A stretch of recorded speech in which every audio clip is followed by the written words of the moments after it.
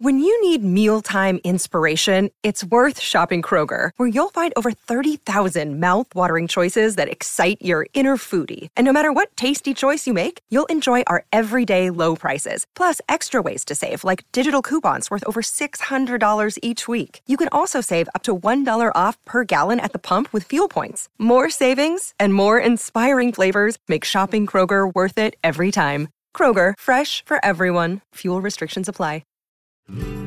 At Cenex, we're locally owned and operated, so your community is our community. That's why your Cenex goes far beyond the store. We fuel community connections by supporting local festivals, restoring town monuments, and renovating baseball fields. Now in its 4th year, we'll have contributed more than $400,000 to Cenex communities through our Hometown Pride initiative. Because community connections make the places we live so special.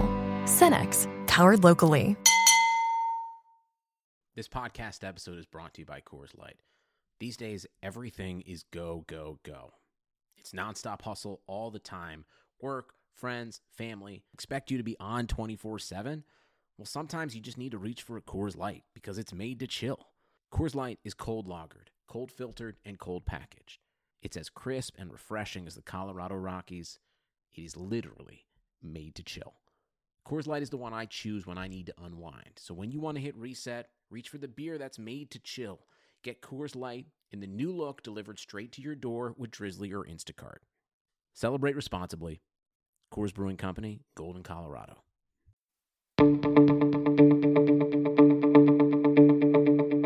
This is the Cubs-related podcast presented by CubsInsider.com. My name is Corey. I am joined, as always, by Brendan, and we are coming to you on a glorious Sunday evening, y'all, and you know why? It happened, Brendan. It's finally happened. They did it. Finally. Shoot off your confetti, your fireworks, whatever you have handy, ladies and gentlemen. The Chicago Cubs have won a road series for the first time since May 19th. Hooray! 3 months. 3 months to the day, Corey. Unbelievable. You will always remember where you were when the 2019 Cubs won a series on the road for the first time since that trip to Washington.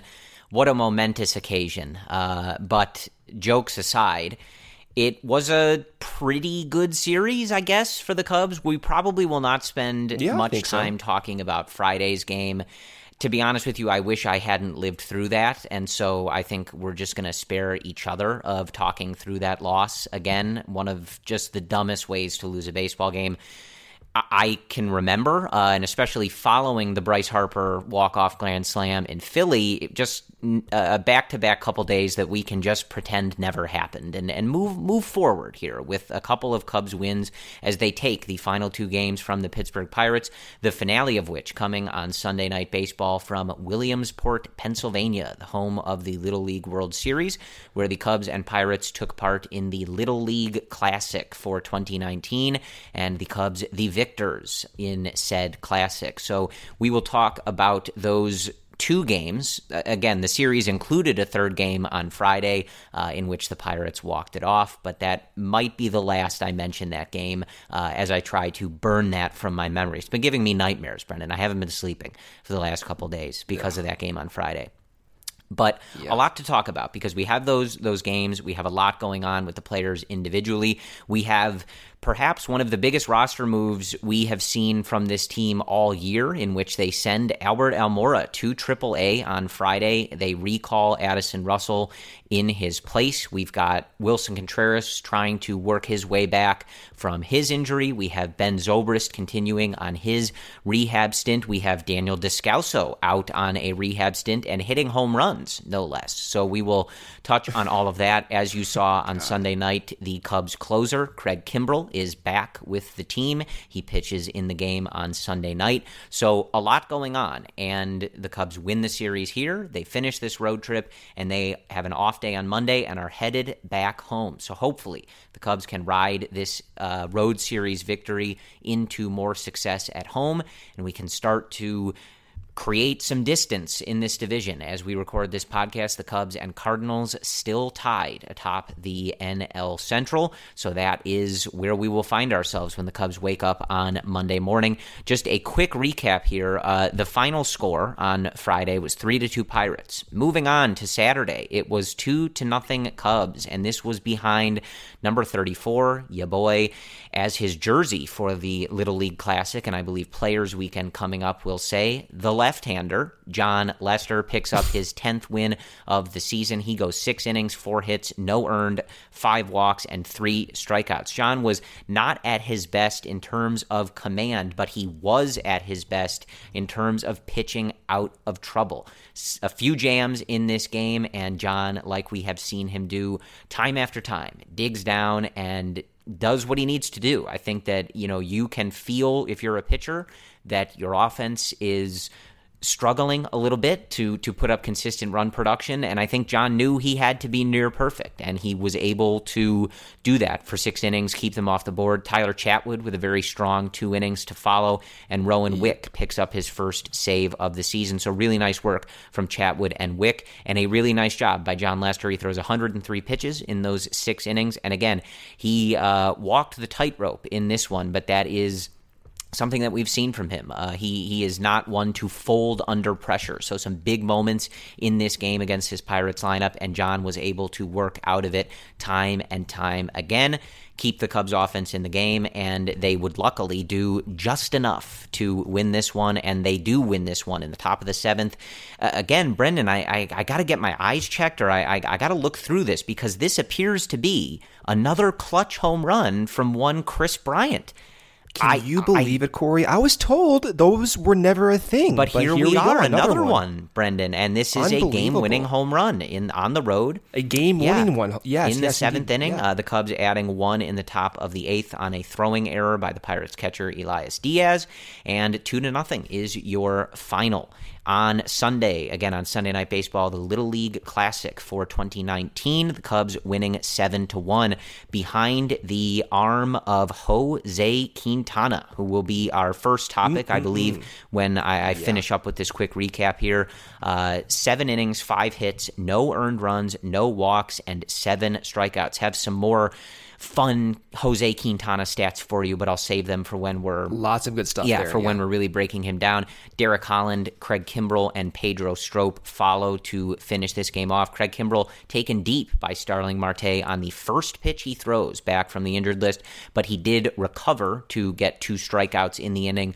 Looked pretty good in this one. Obviously, he did not go out for a rehab stint, so the Cubs just getting him out there, letting him work through some stuff, and I thought he looked good. The breaking stuff still continues to look really nasty. Got some nice whiffs on those pitches, so we will see as he continues to work his way back from that injury. 7-1, again, the final, the Cubs getting their runs. Nick Castellanos with his 6th home run as a Chicago Cub in the 1st inning. Jason Hayward with his 18th in the 3rd inning. Kyle Schwarber with a 2 RBI single in the 4th. Kris Bryant with an RBI double in the 5th. And Anthony Rizzo would follow with his 23rd homer of the year off of the scoreboard in the stadium here in Williamsport.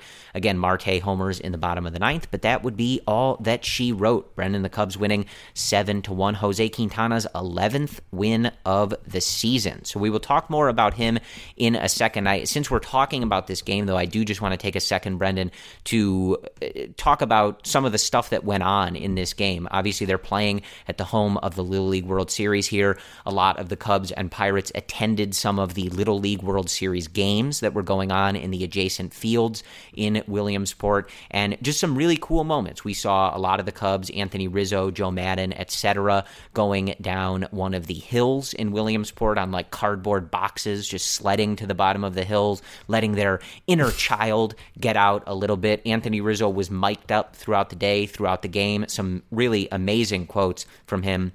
After he hit the home run, he's on first base with Starling Marte and talking to him about how that was the hardest hit ball he's had of the entire season. Excuse me. I'm sure Marte loved to hear that. Yeah, sorry, too. that was probably Josh Bell. Starling Marte is not their first baseman. But nobody cares about the Pittsburgh Pirates, right? This is Pirates semantics that nobody cares about. Somebody for the Pirates was at first, and that's what Rizzo said. But the best part, and I tweeted this out from my Twitter, Brendan, was after Javi got a base hit late in the game, Rizzo walked up to him after the inning, and he goes, "That was a nice knock, man." And Javi grabs Rizzo's jersey because he knows the microphone is in there, and he just screams, "You guys hear that? It was a knock." Love it. Incredible. It was a good day for content if you were looking for this type of stuff. I'm sure he would object to it, but I would not be opposed to Anthony Rizzo being mic'd up for all of these games. I agree. At least once a week. Just him or Javi, or you know what, even like Chris Bryant. There were some good Chris Bryant quotes from him sliding down the hill as well. So, one of those three can do it. Yeah, I do wonder if we had KB mic'd up, it would be interesting to see how many times he says, "Oh gosh," in the middle of the game. Darn. Or right. darn. Or darn. Super. Yeah. We can darn. What are you Chris swinging Bryant at, Chris? Bingo day of how many supers or darns he has. Right. So, yeah, you'd get decidedly different content depending on who you mic'd up. Obviously, if you mic'd up John on a day like Saturday where he wasn't... You need to get the beep button going with John there. He was not particularly in agreement with the home plate umpire that day. I got to tell you, Brendan, that GIF that at Cubs tweeted out great. With John snarling at the umpire, that's got to be top 5 maybe in the history of baseball GIFs. What's your number one?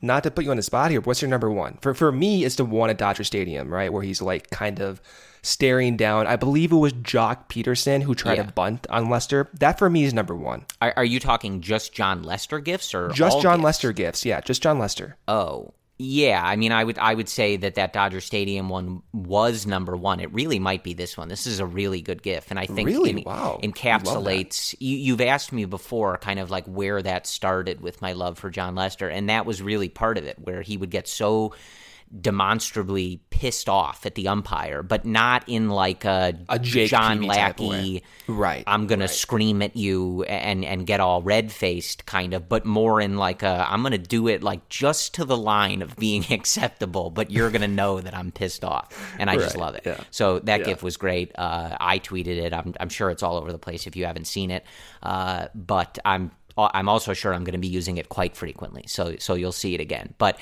Joe Maddon also throwing the first pitch out at the Little League World Series. He had to do it 3 if you want times. Plural. Yeah, yep, Joe, you got to work on that. Though good arm action, I will say, on Joe Maddon. Yeah, he threw BP for 20 years before becoming a manager, so he has great arm action. I was actually impressed by it, Corey. Yeah, so it was good stuff. It was a really good night for content, which is weird because it was on ESPN Sunday Night Baseball with their just atrocious commentary crew. I mean, A-Rod continually just says stuff that's out of control. I mean, I can't believe what I'm listening to, but he said, hold on, before you go there, I'm going to forget this, but he said Q pitches backwards with his changeup.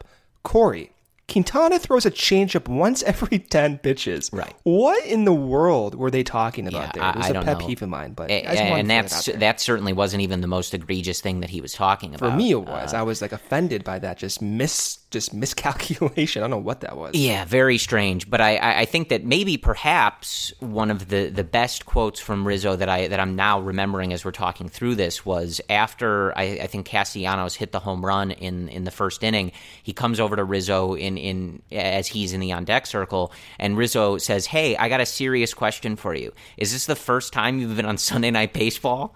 And Castellanos, kind of going along with it, is yeah, probably in 2 years. But that was a nice little hey, bro, you've been playing for the Detroit Tigers, and now you're with the Chicago Cubs, the media darling, if you will. Welcome to the spotlight. Right, exactly. So really good stuff. There was some, I think, full videos of Rizzo's mic'd upness, if you're looking for that, I think on the MLB and Cubs official Twitters. So be sure to check that out, as it was really good stuff throughout the whole night. But Brendan, I do want to move now after we've had our fun, right? We can get into the analytical discussion here. I want to talk about Jose Quintana, because this is one of those things where we break down when guys are doing well. We go through splits and things like that all the time.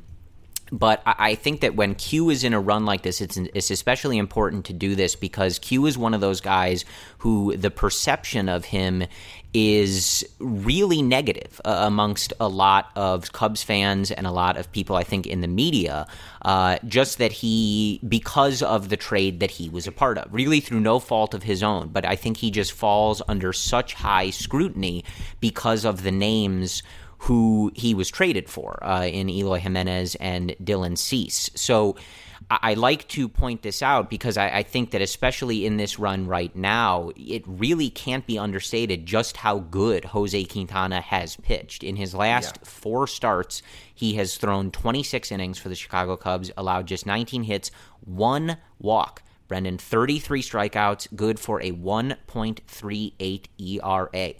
A 33-1 K to walk ratio. That is the real number right now. And this is from our friend of the podcast, Christopher Kamka, the stats guy from NBC Chicago. And he also tweeted out, Yu Darvish didn't pitch in this series, but I do think this is a fun thing to read. Since June 29th through Sunday night, so including Jose's game on Sunday night, Jose Quintana has 57 strikeouts to just 7 walks. Yu Darvish has 63 strikeouts to 2 walks, a total of a 120-9 K to walk ratio for those two. Those are brilliant numbers. That will do, Corey. Yes. And with his outing on Sunday, Jose Quintana, again, picks up his 11th win, lowers his season ERA to 3.91, and he is on a really nice run here, Brendan. And again, this is coming off of his game on Sunday night, is coming off his career high, 14 strikeouts in that game against the Phillies that the Cubs were not able to win, but that doesn't take away from how good Jose was in that game. And if you go back, I read that number from Christopher Kamka about June 29th. On June 29th, Jose Quintana pitched 6 innings of shutout baseball, 4 strikeouts, no walks against the Cincinnati Reds. And since that date, he has had just 1 start where he gave up more than 3 runs. July 4th against the Pirates, 7 innings, 3 runs. July 14th against the Pirates again, 6 innings, 3 runs. The only one he gave up more than 3 runs was that game against San Diego where he went 5 and gave up 5 earned. Then after that, against Milwaukee on August 2nd, 6 innings, 2 earned. August 7th against Oakland, 7 innings, 1 earned. August 13th, that last one against the Phillies, 6 innings, 1 earned. And then again tonight against the Pirates, 7 innings, 0 earned.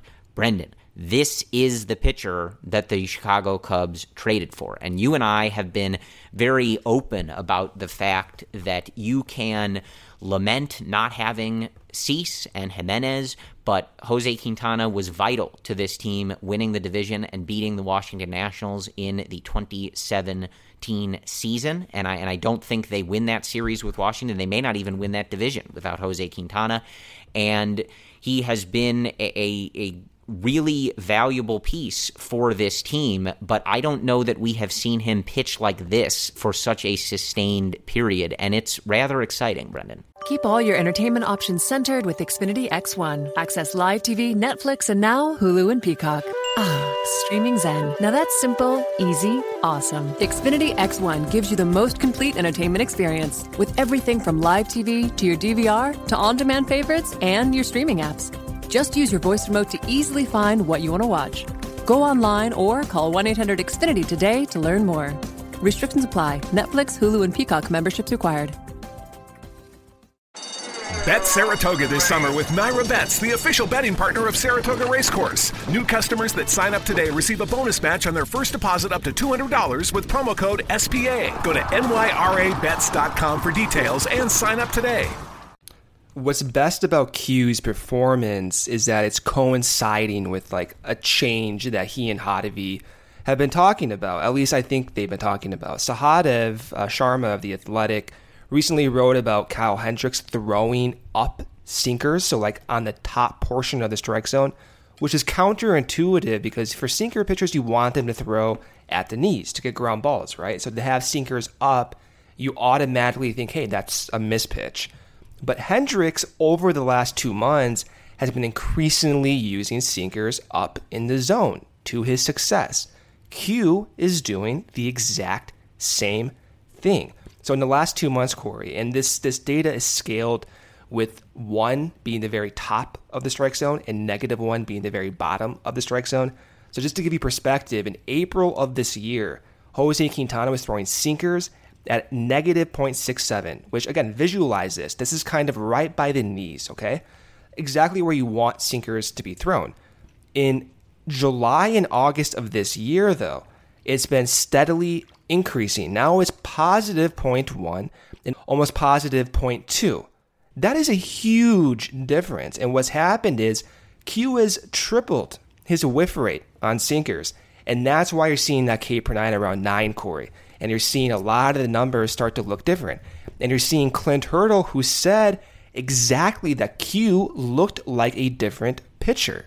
So this success is not random. He's always been good, yes, and a little bit above league average. But when you see these dramatic changes, it gives me more confidence that this type of success could be consistent going forward. Not until the league starts to adjust to him, but to see Q go out there and shove and do that because he's changing the way he's attacking pitchers, it kind of opens up my eyes and it's like, okay, you know what? Maybe this is a real thing. And at least in my mind, I've never put Q in my top 4 pitchers. He's always been in my mind the 5th pitcher. But if he keeps doing this, if he keeps attacking the upper portion of the strike zone with this sinker, maybe it does start to change. And maybe Q does, as we get closer to September and October in the Cubs, if they are lucky to get into the playoffs, maybe he will deserve that playoff rotation spot. And again, it all goes back to that sinker up in the zone. He's getting more whiffs. The curveball is playing off of that. And he looks, Corey, like a completely different pitcher as a result. Yeah, and I think that this is a good example of what I kept railing about with this rotation all offseason and really for the majority of the season, that it doesn't matter who is the top dog at any given time as long as 1 or 2 of these guys are going strong at the right time. And I think now you're looking at why that's so important and why I was so bullish on the depth of this rotation. And if you were even, like you just said, Brendan, I think typically we probably would look at Quintana as maybe the 5, maybe even coming into the year, you might have been looking at Darvish as the 5 just because you weren't really sure how it was going to go after the 2018 season.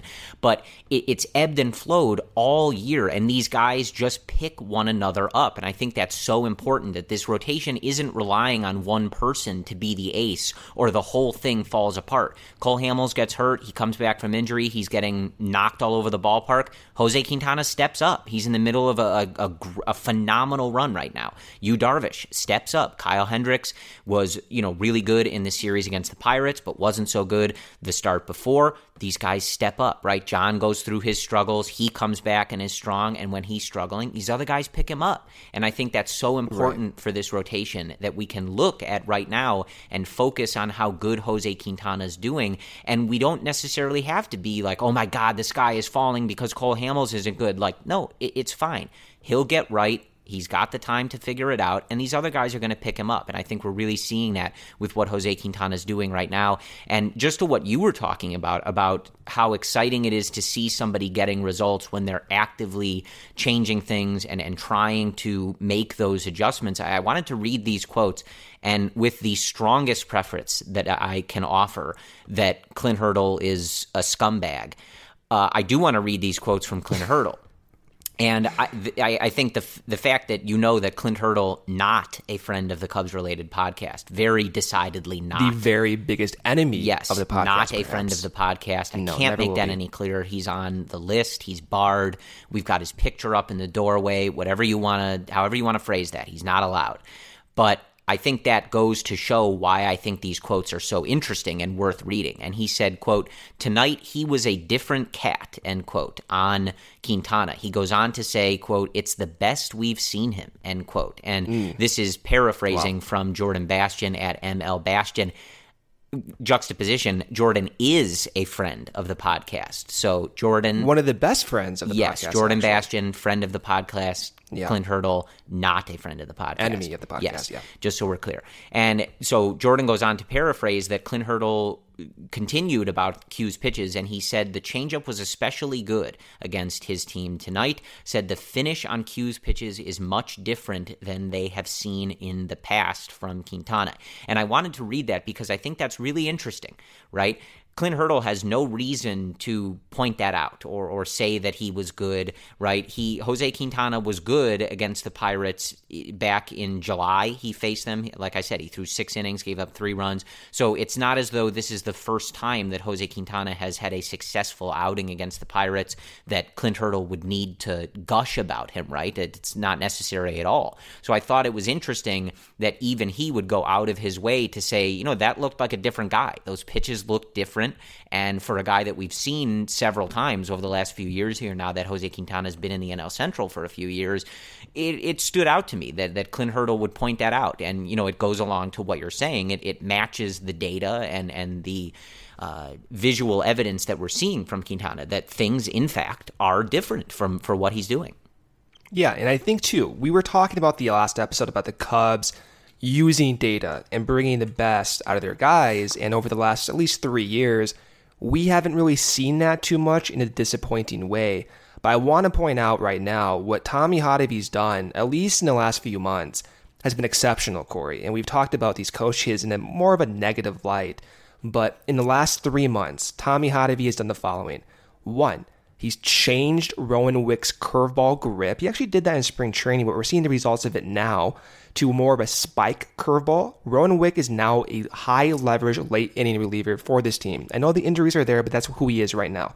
The second thing he's done is what we just talked about with Hendricks throwing sinkers more elevated in the zone. We can do 4 things, actually. The third thing was getting Yu Darvish in a more comfortable position. And whatever he's been working with Yu, he's now still throwing a lot of sinkers, or rather sliders, but he's increased his sinker usage and he's increased his splitter usage.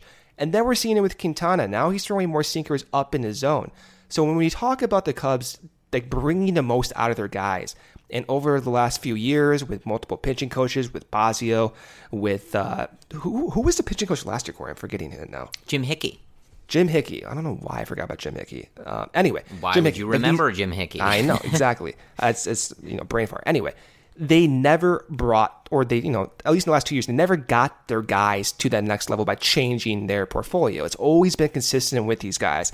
This year, the last 3 months, very different. So, congratulations to Tommy Hotevy. I wanted to point that out just because we were just talking about this, and it's fun to see these guys rapidly change their pitch strategy and instantly get the results that we want to see. And again, to have Q do this is a huge deal on the same level of what we're seeing Yu Darvish do now and having that instant success. If Q can continue to do this, he instantly becomes a guy who you can rely on in the playoffs or going down into a pennant race in September. It's a huge deal, Corey. And Hotevy is largely to give credit to because of that, in my opinion.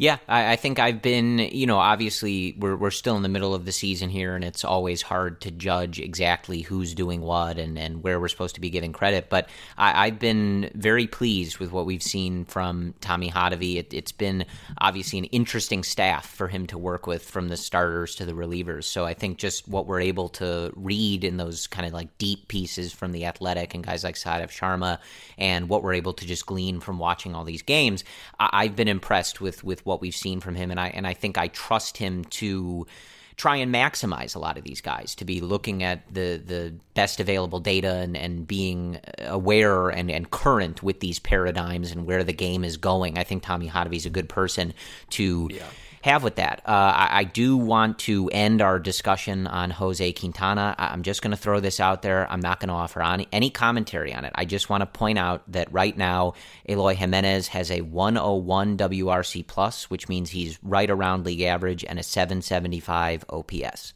So you can do with that information what you will. I'm going to leave it there. I just think that, sometimes the narrative gets a little out of control, Brendan, okay? So I'm just throwing that out there. I read the numbers on Quintana. I read you the numbers on Eloy. You can do whatever you want with them, and I'm not going to bring it up again. So I do want to transition now to a different topic, and that is one of our captain, Anthony Rizzo. We've already talked about him a little bit, but that was more from a viral content perspective. He is also a baseball player, and a very important one at that, and he hit a very long homer off of the scoreboard in Williamsport. No TrackMan data, no StatCast data at this particular stadium. I feel lost because of that, too. Yeah, or at least it was available. Where is this? Right. None that was available for public consumption. I don't know if they figured out. I'm sure Theo and his boys figured out a way to get some metrics still on this stuff, but we didn't get them. So a really nice swing, like we said earlier, Rizzo commenting to multiple people, Chris Bryant and the Pirates first baseman, that it was his best swing of the year. It was a lovely swing. And he also homers on Thursday. And as our blogging boss, also a friend of the Cubs-related podcast, and I believe our most frequent guest, Evan Altman from CubsInsider.com. More like family of the podcast. Family of the podcast. He's like the podcast dad. He is a podcast if that makes sense. But he tweeted out that with the homer on Thursday in Philadelphia that he hit off of Drew Smyly and the homer that he hit on Sunday night, Rizzo hit as many homers in the last 4 days as he did from June 16th to August 14th. So the latter portion of that stat, not super fun, though he was hitting to make up for it, just not necessarily driving the ball out of the ballpark. But the former portion of that stat is exciting. Good to see him get that power stroke back. Good to see him feeling really good about those swings. Certainly looks like that power stroke has come back just from a visual perspective. And Anthony now at 23 home runs. So we were recording this on August 18th. So I've mentioned this a million times. Rizzo has hit 32 home runs in a season 3 times, I believe, in 2014, 16, and 17. So he's got 10 home runs to set a career high, and he's got about a month and a half to do it. So he'd have to go. Is he going to do it, Corey? What do you think here?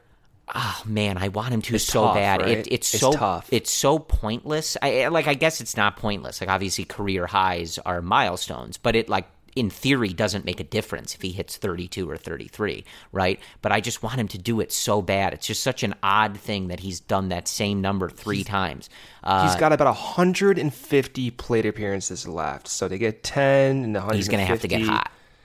He's going to have to get hot. Yeah. If I were betting on this, I probably would bet against it. But you know what? He's been getting hot lately, so you just never know. I mean, what does he have, 2 homers in 4 days here? If you just do the math like that, he'll get it easily. Yeah, if he just hits 2 homers every 4 days, we're golden. Maybe we're asking the wrong question. Will Rizzo hit 50 with his pace? Yeah, right. I'm game for that too. But either way, good to see Anthony getting that power stroke back. And again, he was hitting to make up for it. His numbers overall on the season are still very good. But for somebody like him, there's no way that he's happy not hitting home runs for that long. It's a part of his game. He's a slugging first baseman. And so I think good for everybody, right, that has come back a little bit here in Williamsport. And I guess just in this trip to Pennsylvania, he's been back with the power game, and his overall numbers on the year, like I said, still very good. 23 homers now, 77 RBIs, a 283 batting average, 395 on base percentage, and a 510 slugging percentage. That's good for a 135 WRC plus. So still very good numbers, great production from Anthony Rizzo, but good to see him start bombing the ball again. And this one in particular on Sunday night was an oppo shot, which is always fun. Right? Yeah, and just to add to those numbers, when he was going through that power outage, despite only hitting 2 home runs in that stretch, Corey, in the second half alone, before he hit these 2 home runs in Philadelphia and in this game on Sunday, so no home runs in the second half, he still had a 132 WRC plus, which is essentially his overall rate this year. So despite the power outage, so to speak, he does things that you want to see any type of hitter do. That's walk, that's hit doubles, that has a high batting average, and still produce despite not hitting the ball far. So if Rizzo can continue to put up those types of at-bats and then combine that with the power, maybe we see better numbers going forward. And also, too, I've seen some people on Twitter mention this, Rizzo as a leadoff guy. I'm growing to the idea, Corey. I'm not going to lie here. I'm actually growing to the idea, especially if Wilson comes back with any type of power, I'm a little suspect on that given what we saw in 2017. But if Wilson comes back with some power, you have Castellanos' bat in there, you have Chris Bryant, you have Javi Baez, you have Ian Happ when he plays more consistently, Kyle Schwarber. You have so much power in the middle of the order that maybe Rizzo at leadoff does make more sense. I mean, the other alternatives right now, not good, right? Even Hayward's been good recently, but his numbers at leadoff have not been the best this season. So maybe it's crazy to suggest going forward that Rizzo could be your leadoff guy on a daily basis, but just saying, I'm growing to the idea. I know it's crazy, but I am growing to the idea. It is really fascinating how he always seems to perform when he's put in the leadoff spot. He loves it. The homer against Philly wasn't a leadoff home run, but it was when he was leading off the game. And I think Pat Hughes said it was his 12th home run batting leadoff. Not like, to lead off the game, but just in that spot, which if you think about it, that is quite crazy. 12 is a lot, Corey. Yeah, and it is just sort of fascinating that he's able to perform that way. It's obviously such a change from being the cleanup hitter or the 3-hitter or wherever he happens to be in the order. And it's just really funny. As soon as the lineup comes out and he's in there, all of us on Cubs Twitter are like, oh, the greatest leadoff hitter of all time is back. And he owns it, too. He owns it. Yeah, and then he goes out and just does it. There's definitely something to it. I think Anthony gets a kick out of being in that spot. But yeah, just good to see the power coming back with Rizzo, and I think his overall production is again one of those examples of why we keep going back to the talent that this team has, and despite how frustrating some of these losses have been, particularly on the road, continuing to believe that if this group is hot at the right time and healthy and playing well, they can compete with anybody, and it's confounding why it doesn't happen that way the entire year, and why we've had these stretches over the last few years since the Cubs won the World Series in 2016 that we just can't figure out why they play so poorly. But when you see Rizzo's overall numbers and you see him start to get hot here with the long ball, that's why we keep railing on this team is really talented, and it's just about getting it to come together. And at this point, when you're in a tight division race, it's about getting it to come together at the right time, which is about right now, or maybe over the next few weeks here as we head towards the real stretch run of this season. But Brendan, with that in mind, I do want to take a look at some of the other stuff that has gone on. Because, again, an awful lot of movement, and we're heading towards September where the rosters expand anyway, but just a lot going on with this team. So in addition, like I mentioned earlier, on Friday, you have Albert Almora sent down to AAA. You have Addison Russell recalled. You also had Brandon Kintzler activated, Craig Kimbrell activated and plays on Sunday. And you have Ben Zobrist continuing to work on his rehab assignment. Again, I said Daniel Descalso was now out on a rehab assignment himself. So lots of things going on. Wilson Contreras also working his way back. Theo Epstein said that he is beyond discomfort, which, depending on whose tweet you read, was a little concerning at first. Because I first read it as like he's beyond, like, yes, like it's even worse than just discomfort, right? Yeah, and I had a little bit of a heart attack there. I think that you could show those tweets to all Cubs fans, and it would be a good litmus test of if you're a glass half full person or a glass half empty person. Like, what how was did your you first read? Reaction? Oh, are you kidding? Mine was the same as yours. Beyond discomfort, like, how much pain is he in? Like that. That was my just first take reaction. my hamstring, Willie. Yeah, that was my first reaction to that. But what was meant by Theo was he is beyond the discomfort phase of the injury and now focusing on building back up to Major League Baseball strength and playing every day and that whole thing. So no specific timeline there, but good news on Wilson, and everything seems to sound like it is progressing normally and with the approximate timeline that we were given, which was, I think, about 4 to 6 weeks, something along those lines. Yeah, about 4 weeks. Sounds like that is about right. I'm sure they're not going to rush that. I'm sure Wilson would love to rush that, knowing him. I'm sure he would have been on the field the next day, and if he had to cut one of his legs off, he would have. That's just the kind of guy that he is. But I think the team is going to be careful and patient and get him back when he is at full strength. But this all goes to the larger point, Brendan, and that is that there is a lot of talent still to rejoin this team. There is a lot of talent that still has some building back up to do. Obviously, that outing on Friday where they blow the game, Brandon Kintzler, that's his first time back out there. So he's obviously, needs to be given some time perhaps to build back up, get that strength back, get that comfort back. Craig Kimbrell in the same boat. Pedro Strop still working back from that injury, a good outing on Sunday night, and then the guys that I mentioned. So a lot of talent still to come with this team, and again, I think that's part of that same attitude that, look, there were parts of this road trip that are so mind-numbingly annoying, right? But this team has the talent, and it's just about putting it together. And I think we said this when we ended that last podcast, that the key here is you've got a month and a half left, you are tied in the division, don't worry about what happened, right? And that's why we're not really talking about that game on Friday. They won the next two games. They won the series. They're coming back home. There's no point in dwelling on it. We can dwell on the bullpen decisions. We can dwell on them blowing 2 straight games where they had a lead in the 9th inning. But what is the point? They've got a month and a half. The division is tied.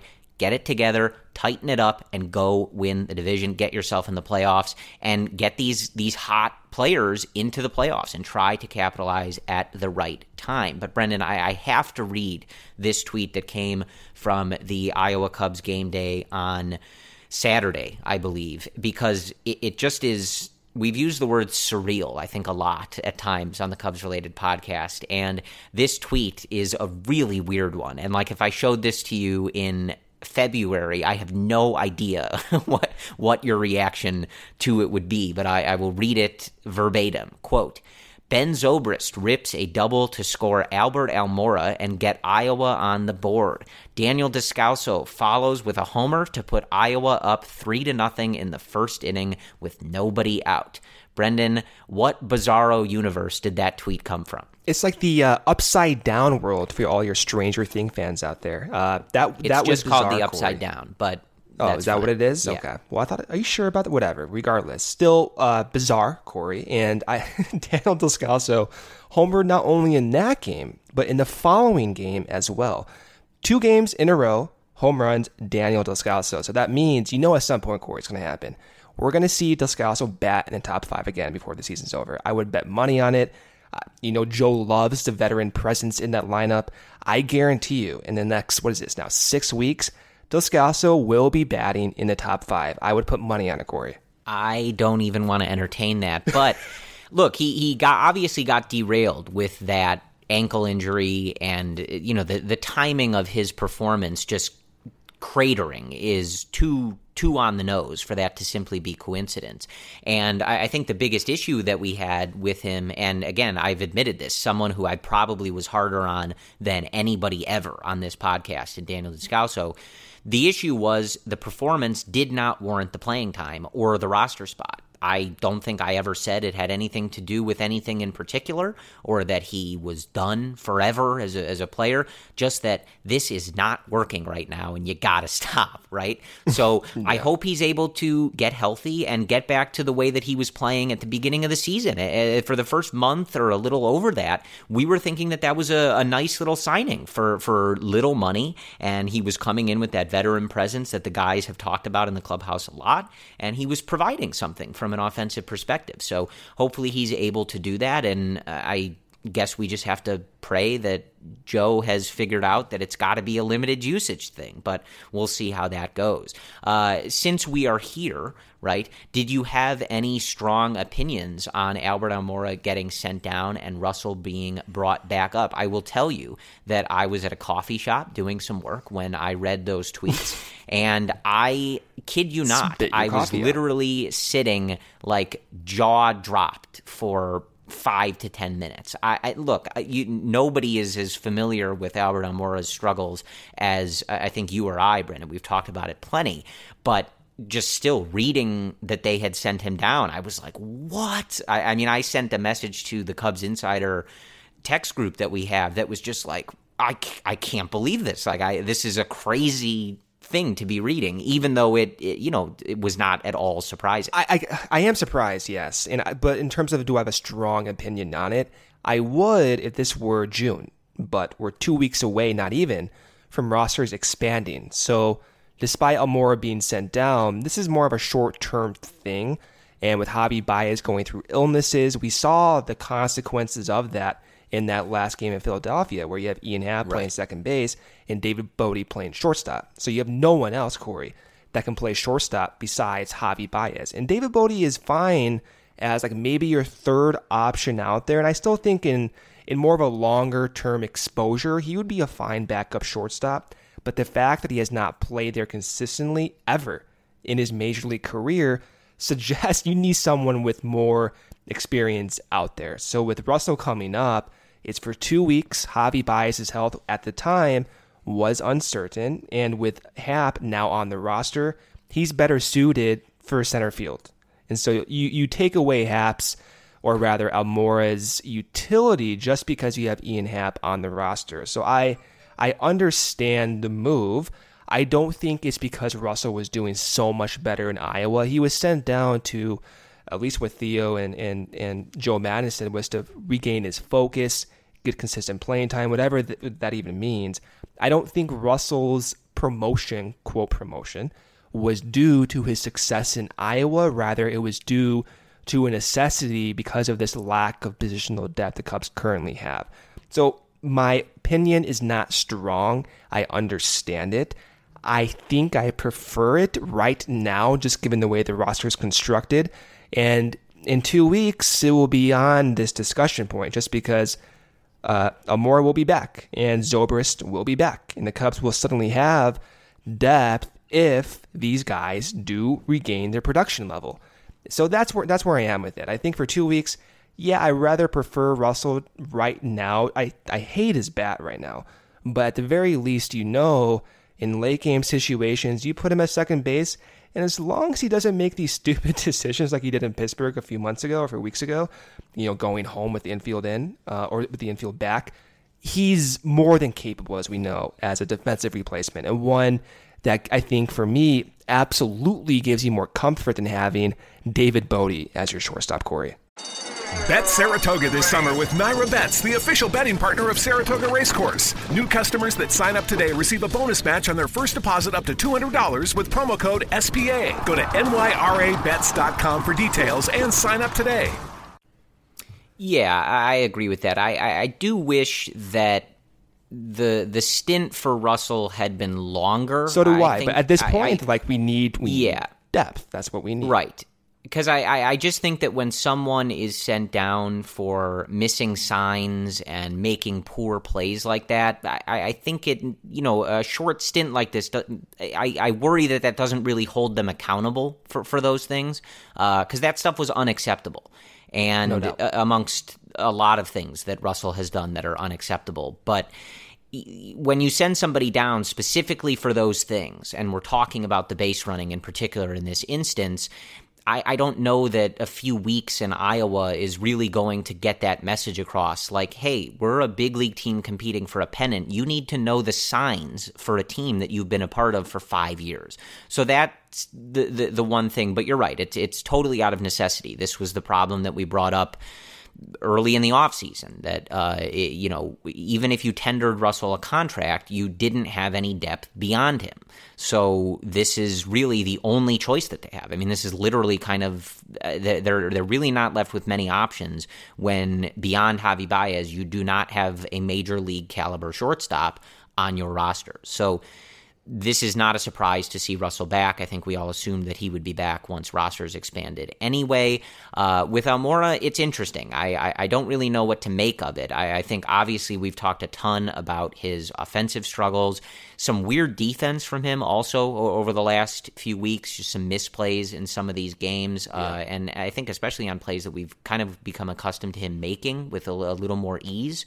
The question I have, though, Brendan, is not much, like you said, you're close to rosters expanding. There's not much time left in these minor league seasons. So he's not going to be able to make really any significant adjustments at the plate. You maybe want him to get back to performing better against left-handed pitching, but how many opportunities is he even going to have before Iowa's not even playing games anymore, right? Like I'm not sure that he can make significant adjustments in this time. And I do have trouble reconciling, as I'm sure you do, Brendan, prior to the move, he was supposed to be leading off, like the day he was hours before sent down. Yeah, the day before. What is that? Right? So I'm not really sure what anybody is supposed to to think about that, frankly, because if I'm Albert, I'm thinking, man, they had me, they were going to have me lead off that day in Philly, but Javi ends up getting sick, and what that had to do with Albert not hitting leadoff, I'm still not sure. But then, like 2 days later, I'm in the minors. Like, okay, that's interesting. And from like Joe's perspective, and Jed Hoyer was on the radio talking about Almora leading off again prior to Javi getting sick. So the front office seems to know about this. They aren't. They weren't stepping in, I guess, until that point.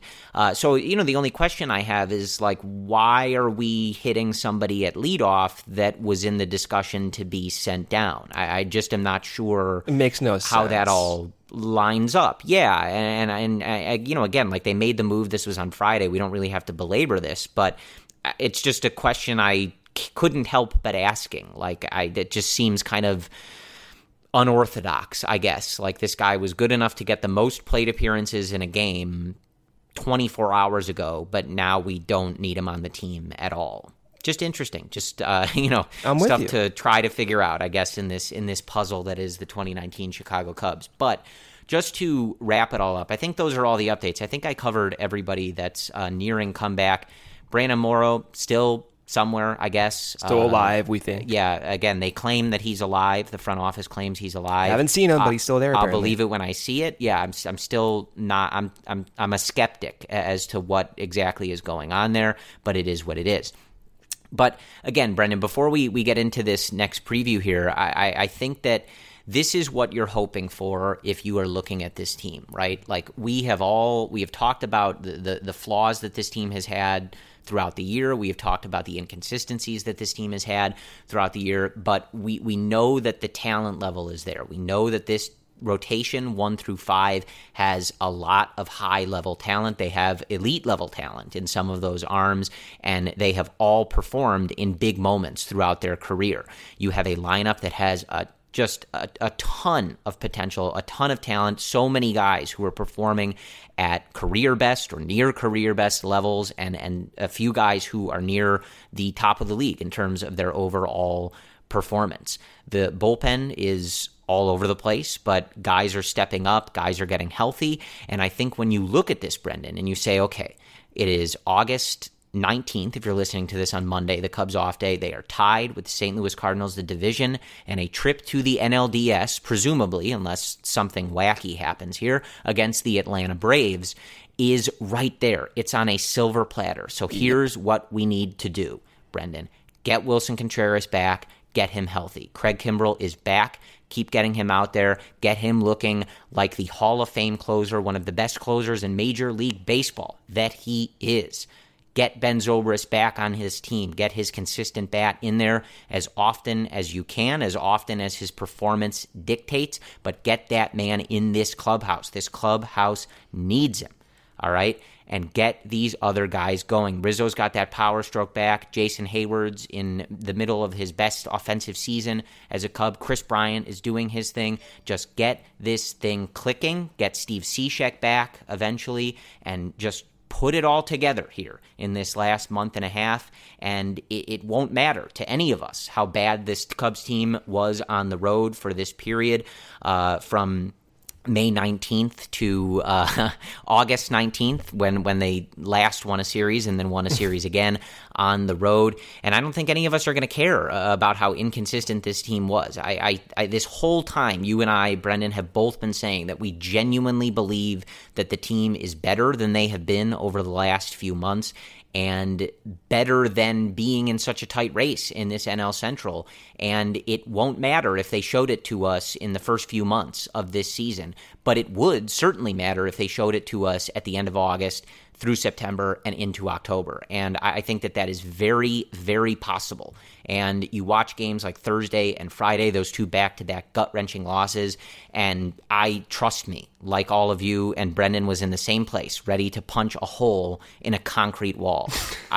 Luckily, right now, I'm staying at a friend's place, so I have the ability to control myself, knowing that it's not my wall that I would be punching through, but I wanted to so badly. But this team has the talent, they have the players, they have the experience, they have everything that they need to compete at that high level.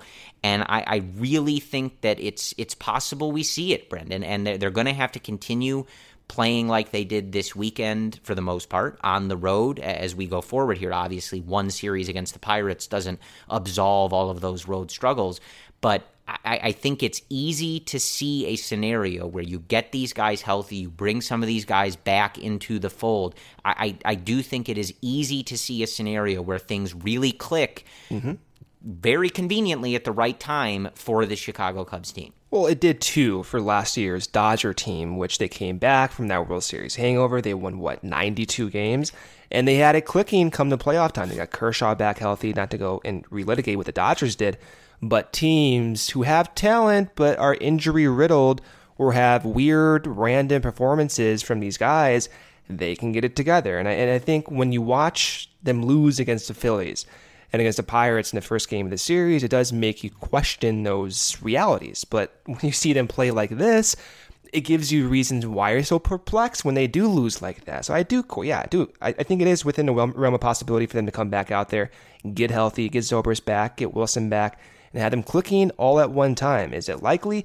I don't know. Do I think it's possible? Absolutely. All right, so with that said, let's preview this upcoming series against the San Francisco Giants at Wrigley Field. So some home cooking. Hopefully the Cubs continue their good performances at Wrigley. The first game is on Tuesday at 7:05 p.m. Central Time after an off day on Monday, a well-deserved off day. That game has Tyler Beede starting for San Francisco. On the year, Beede is 3-7 with a 5.77 ERA. He'll be facing Cole Hamels for the Cubs, who's 6-4 with a nice 3.69 ERA. You can get tickets to that game and for the rest of the series through SeatGeek. You guys know SeatGeek is one of our sponsors. I use SeatGeek all the time. And do you ever feel like getting tickets is getting really difficult? Well, it's as if these other sites are so big, they can get away with not caring about the customer experience. So what if their site's annoying and they don't have the events you want? Hello, status quo. The real question is, how easy could it be if those ticketing sites actually cared? SeatGeek cares. Why is SeatGeek better than the rest? A quick look at the App Store shows over 50,000 five-star reviews. How is that for customer satisfaction? It's just simply put a better process. SeatGeek pulls millions of tickets from all over the web, then it rates each deal on a scale of 1 to 10. Finally, SeatGeek displays them on an interactive, very easy-to-use seat map. SeatGeek breaks down the deals. Green dots mean good deals.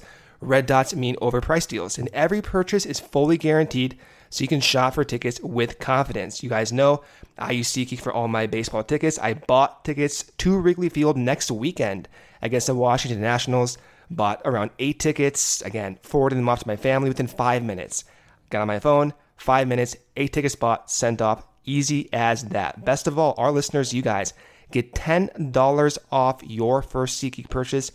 All you need to do is use our promo code. Download the SeatGeek app today and use promo code CUBSRELATED for $10 off your first purchase. That's promo code CUBSRELATED for $10 off your first purchase. Okay, so after that first game, on Wednesday, the Cubs have another night game, 7:05 p.m. Central. Derek Rodriguez for the Giants takes the mound. Son of Hall of Famer Pudge Rodriguez, this year, Derek Rodriguez is 5-6 with a 4.79 ERA. He'll be facing Yu Darvish, who is 4-6 with a 4.21 ERA. To finish off the 3-game set, on Thursday, a day game, a 1:20 p.m. start time. Former Cub Jeff Samardzija on the mound, who's having a pretty good year, 9-9 with a 3.54 ERA. Using more of that cutter, so look for that.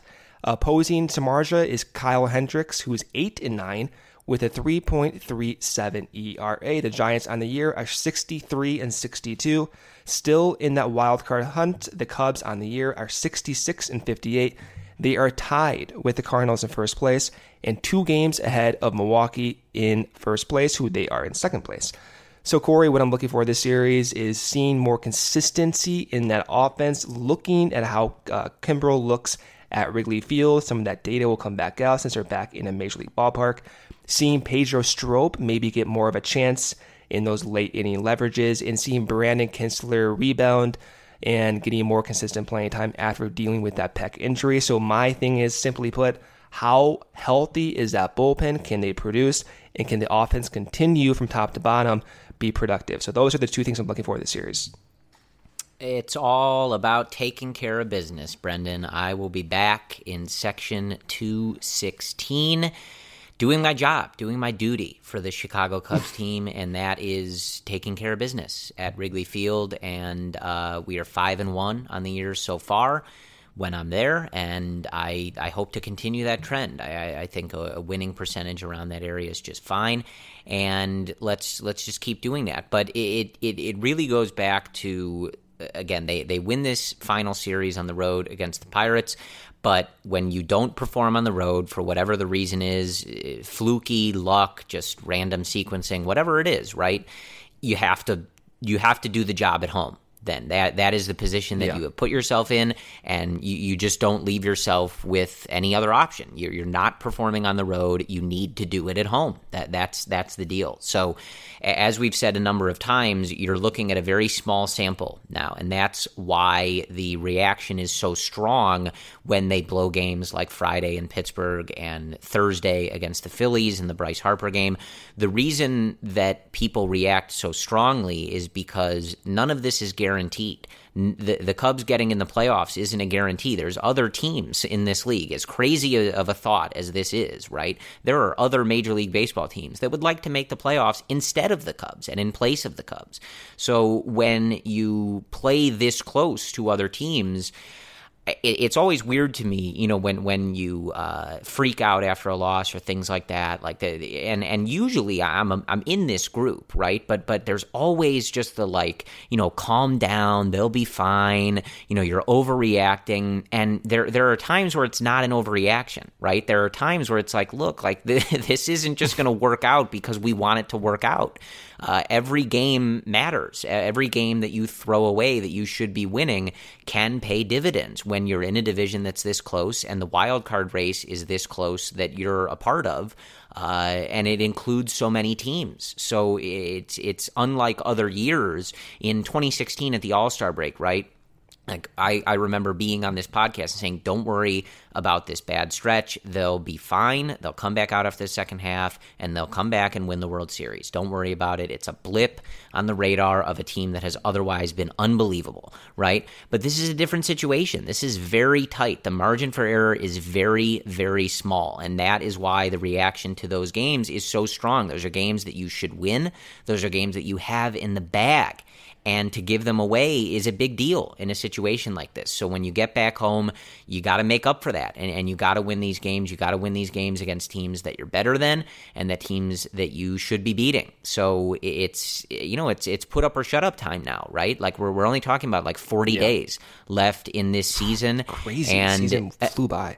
Right. Again, the reason that I think the passion is so strong for some of these blown games and the games where the offense doesn't show up, whatever it is because even if you play your best, right, we just saw this happen. The Cubs played well to end the 2018 season, but Milwaukee was out of their mind. And that is the risk that you take when things are this close heading toward the end of the season, right? And so that is why the scrutiny is so high and why the narratives around this team get ratcheted up when you have road trips like they did prior to these last couple games in Pittsburgh. It's because the margin for error is very, very small. There are a lot of teams in competition for the few playoff spots that the Cubs may be able to occupy. So it's all about you're back home. You won a nice series on the road. You got to ride that momentum. And like I said just a few moments ago, you've got a lot of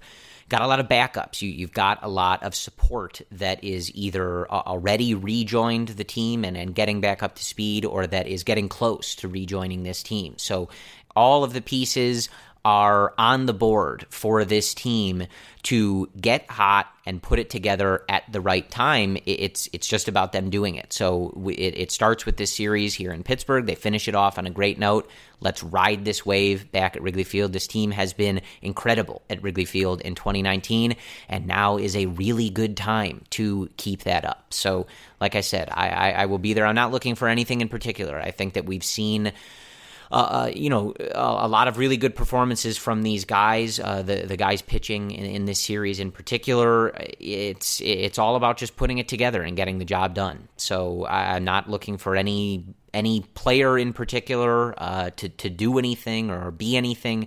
Just about this team coming together and playing better baseball for this last month and a half. But other than that, I think that's all we have for you. It was really nice, you guys, to recap a series on the road that they didn't lose. And especially after that game on Friday, I was getting ready for this podcast to be all sorts of interesting and very different from what it ended up being. So luckily we were able to enjoy the boys out in Williamsport, having a little fun, letting their inner child out and enjoy those clips from Rizzo as he was mic'd up rather than, bashing our head into a brick wall or whatever we would have been doing had it continued like that game on Friday. But it didn't, and we will be back with you after the Cubs finish up with the Giants and hopefully start this homestand on a good note. As always, we appreciate your listenership, your commentary on social media, your feedback, and 5-star reviews on the Apple Podcast Store. However you are interacting with the Cubs-related podcast,